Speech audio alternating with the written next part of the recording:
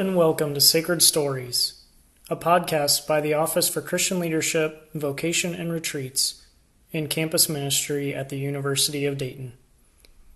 Sacred Stories is hosted by Reverend Dustin Pickett, Elizabeth Montgomery, Megan Crowley, Rachel Bell, and myself, Mike Bennett. Join us every other week as a member of the UD community shares how their story intersects with a reading from a sacred text and encourages us to explore that same intersection in our own life.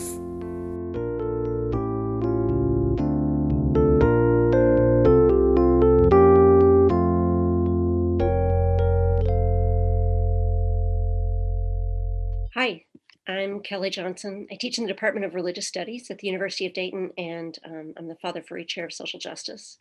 And I get to tell you stories today, kind of stories inside stories. Now, I'm a Southern Catholic woman and a writer, so it's maybe not surprising that I feel a kind of connection to Flannery O'Connor, who was a really extraordinary Catholic woman writer from Georgia. But I also want to tell you about another really extraordinary Southern writer, Pulitzer Prize winning Southern writer, in fact, Alice Walker, who helps me to recognize something about my relationship to O'Connor. So let's start with this O'Connor story. It's called The Circle in the Fire. It's a story of Mrs. Copes and her farm and her woods. Now, Mrs. Copes is a woman trying to manage a farm. Trying to manage it. She's trying to control everything about it. Like we see her, tearing up weeds out of the grass and micromanaging her slow-moving workers, and also giving thanks to God, who she believes gave this beautiful farm to her. Now, unexpectedly, 3 boys arrive on the farm with suitcases in hand. One of them is the son of a former employee. And we don't know, the story doesn't tell us if Mrs. Copes fired him or if he was injured or if he just left or what. The boy says that his family had moved to Atlanta to a housing project, that his father has died, his mother has remarried. Then there's a little awkwardness. So what's supposed to happen now? Mrs. Copes falls back on being polite. She realizes she should offer them some food. So she does. She offers them a very little food. And the boys are not grateful. And it begins to dawn on her, right? Suitcases. They've come to camp on the farm. This boy, Powell, he remembers her place as a paradise, and he's brought his friends along. So she tries to manage them. She lays down rules for them. But they're boys. They just do what they want. They ride the horses. They let the bull loose. They let the oil out of the tractor, and then they sit across the road and throw rocks at her mailbox. She could call the police, but, the boys would just hide until the police went away. So the reality is she can't control them. It is as though her farm isn't hers at all. So when I was a child, I was very uncomfortable about inequality. And I don't think that's unusual. Any child can see it.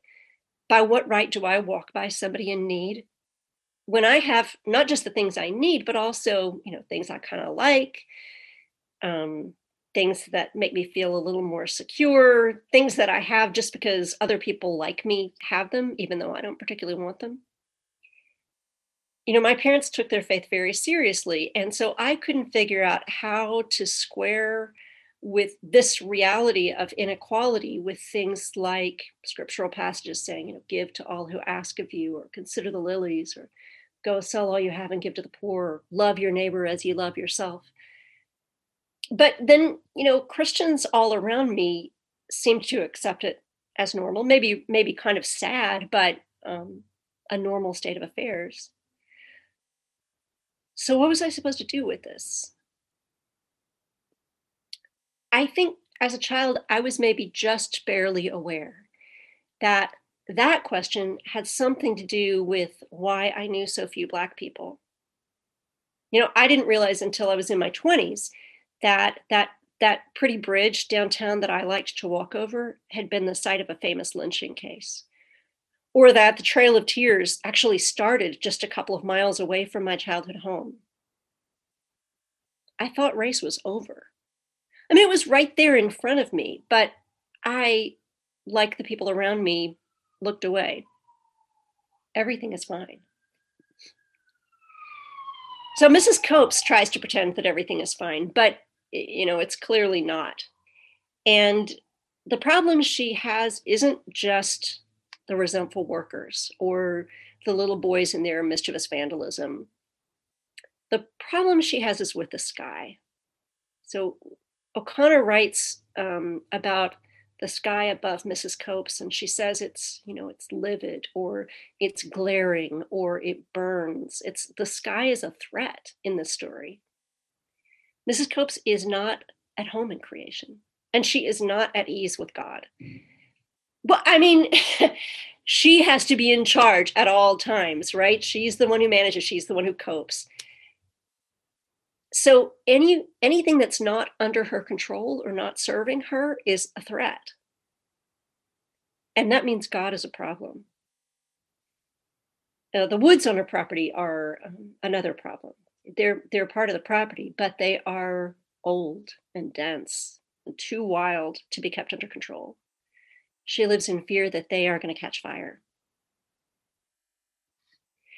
Well, I hate to spoil the ending of a story. You should go read it. There's lots more in the story that I'm not telling you here, but this is what happens. The boys moved, I think, by realizing that this place can never be theirs, that they can't stay. They decide to start a fire in the woods. And as Mrs. Copes sees this happening, and she screams to her unenthusiastic workers to hurry up, to get out there, to get the fire out, O'Connor writes that she, quote, could just catch in the distance a few wild, high shrieks of joy, as if the prophets were dancing in a fiery furnace in the circle the angel had cleared for them. That's the last line of the story. And it's a reference to a story in the Bible, in the book of Daniel, where the faithful Israelites who dared to refuse idolatry are thrown into a fiery furnace, but an angel clears a circle for them in the fire. So this is classic O'Connor. It's the little boys who are the prophets, the witnesses sent by God to interrupt idolatry. And this kind of torment they bring down on Mrs. Copes is grace trying to break through to her. Now, O'Connor, like me, grew up in white Southern privilege. She had her sorrows. Her father died young, and she was diagnosed with the same disease that killed him. It caused her pain and illness, and she died before she was 40. And because of that illness, she had to live at home with her mother on this farm that they called Andalusia in Georgia, where O'Connor raised, famously, peacocks. So in the 1970s, Alice Walker, as I said, another great Southern writer, wrote an essay called Beyond the Peacock, about a visit that she and her mother made to Flannery O'Connor's house. Walker called O'Connor's writing dazzling. She'd been a fan of O'Connor's writing for a long time. But Walker also knew that as critical, scathingly critical as O'Connor was of Southern hypocrisy, or of any hypocrisy, she continued to write in her correspondence in really demeaning ways about African Americans as a group and as individuals. She was considerably less than enthusiastic about the civil rights movement. She understood that there were questions of justice, but she saw justice apparently as a matter of individuals, thought there was no need to change structures, historical patterns. As the holder of a chair in social justice, I have to tell you, O'Connor was wrong about that. She was brilliant, insightful. She was a scathing critic of the human capacity for self-deception, and she was racist. Walker and her family lived at one point just down the road from the O'Connor place in a share farmer shack that Walker found upon her return to be partly collapsed, partly used for storing hay. It's still a beautiful place, but it roused in her memories of the fear and the horror of her childhood poverty. And it was forgotten and crumbling while O'Connor's family home was maintained for visitors to tour. We live in histories of injustice, and we come in the middle of the story. And we know only fragments of it. We generally tell even less than we know. So Walker goes to O'Connor's house, she says, looking for wholeness, for the telling of our stories that includes the full reality of who we really are. And that's a telling that none of us can do alone. It's a telling that will not be flattering to me and the people I grew up among. It will wreak havoc on our orderly property. It might burn down our woods. It will certainly upend our sense of ownership. Will it make room for God? I have this idea about a coda that could come at the end of O'Connor's story. As Mrs. Copes and her daughter, see, I didn't even tell you she has a daughter. You need to go read the story because there's so much else going on in it. Anyway, Mrs. Copes and her daughter come out the next morning. The woods have burned down.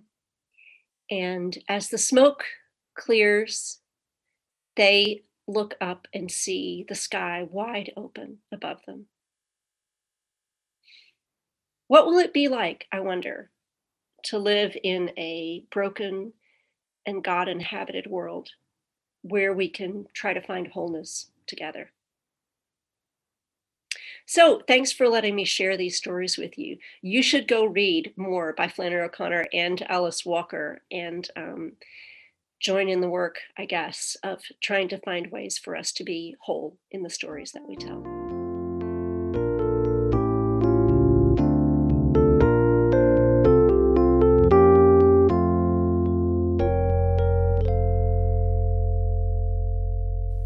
Let us pray.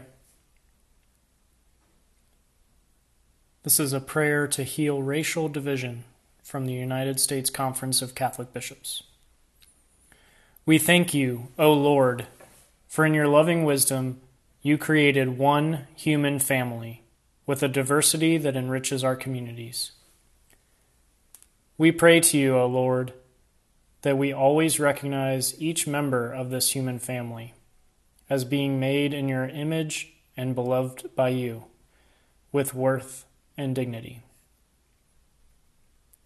We pray to you, O Lord, that we may envision a way forward to heal the racial divisions that deny human dignity and the bonds between all human beings. We pray to you, O Lord, that we may affirm each person's dignity through fair access for all to economic opportunity, housing, education, and employment. We pray to you, O Lord, that we may have eyes to see what is possible when we reach out, beyond fear, beyond anger, to hold the hand of our sisters, our brothers. We thank you, O Lord, for your call and challenge to us, that we may reveal your teachings and your love through our actions to end racism and to proclaim that we are all your children, heirs to your sacred creation. Amen. Thanks for listening to Sacred Stories, produced by Campus Ministry at the University of Dayton. Our theme music is by Scott Paplow, Campus Minister for Liturgical Music. We give a special shout out to Riley Harrington and Sammy Niewoner, undergraduate assistants in the Office for Christian Leadership, Vocation, and Retreats, who support the work of this podcast. We invite you to rate and review us wherever you may be listening to this podcast so that it's easier for others to find.